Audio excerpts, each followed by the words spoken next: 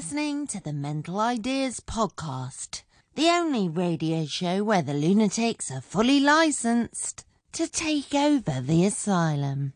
I'm Sadie Kaye, and so am I. Coming up. Now who the are you? I'm just a friend. Friend? I know all her friends. And I don't know you. So you're no friend.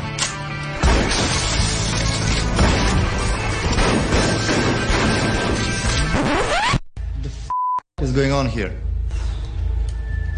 Face me. I am joined by Philippe Joly, a French actor who's made a career out of playing psychopathic characters in Asian films.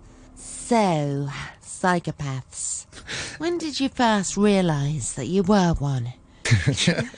My last role was a psychopath, and my next one is a psychopath. So there is a trend. So the last one was in a movie called Ultimate Code, where I play the main villain. A CEO, he showed everything that a psychopath shows, which is, a high level of intelligence, charming, charismatic. So nothing like you at all in real life?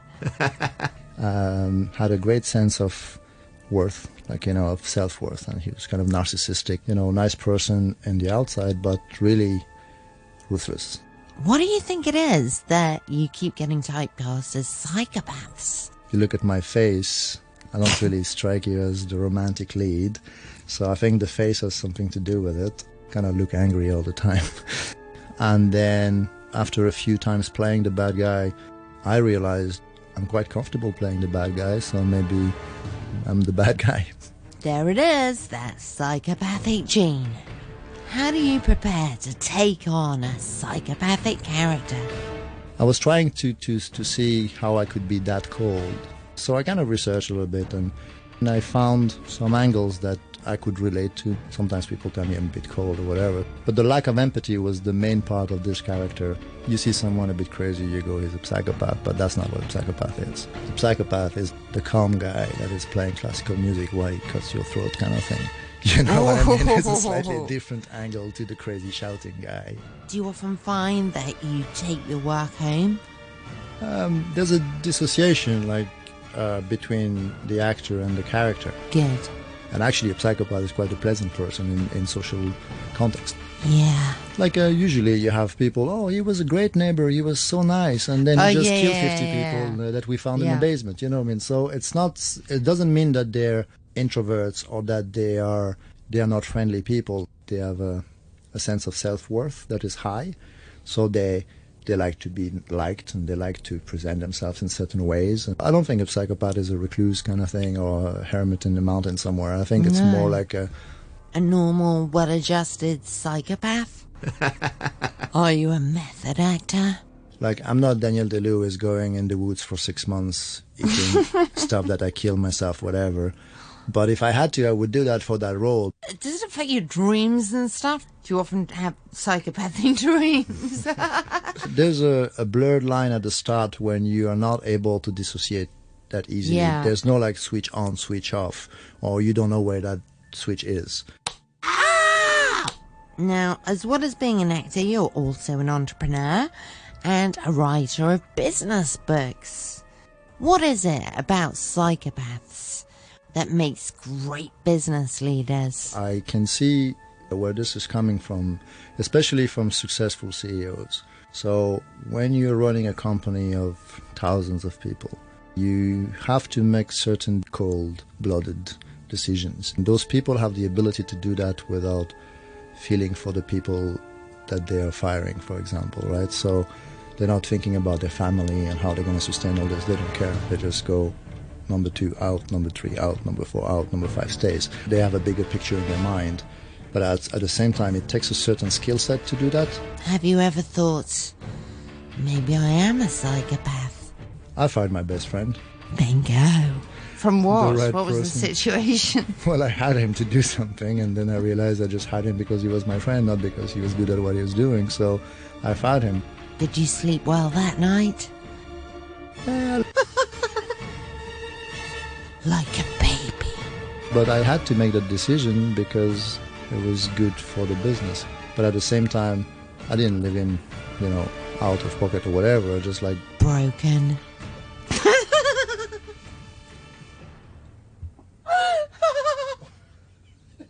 So sometimes you do that in a business context, sometimes you do that in a relationship, sometimes you do that in other contexts as well. You cut people off. You recently got out of a relationship. Does she think that you're a psychopath? Probably now.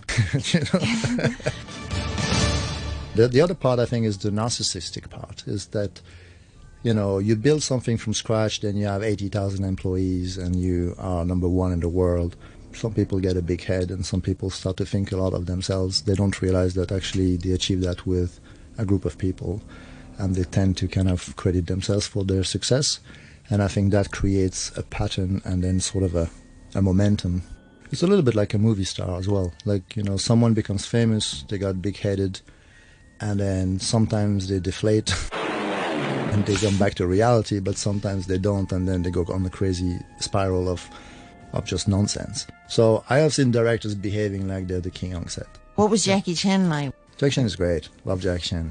But Jackie Chan has a charisma where as soon as he walks on set, everybody just gets 2 inches taller. We actually had Jackie Chan on the podcast a few weeks ago. Oh, really? Yeah, she works in banking and has bipolar disorder.